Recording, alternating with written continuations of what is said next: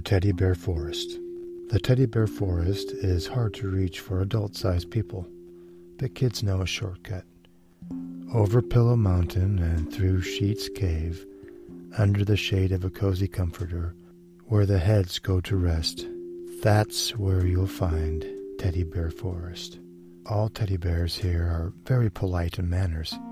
They remain very quiet and still until they are spoken to, and then they come alive. They like to rustle around and fly up and up, higher and higher, until they bounce off the ceiling and fall back down again and get up and play as if they had no nerve endings. In Teddy Bear Forest, after hours of play, they settle down for tea parties, and the bears all listen very closely and ask very good questions like, "Do you prefer 1 lump of sugar or 2? 7? Really? I must try that. It sounds very sweet. These are very good cookies. Did you bake these?" After tea parties have ended and bedtime gets pulled into place by the setting sun, the bears do something fantastic, what they do best in the whole wide world and galaxy. They bear hug.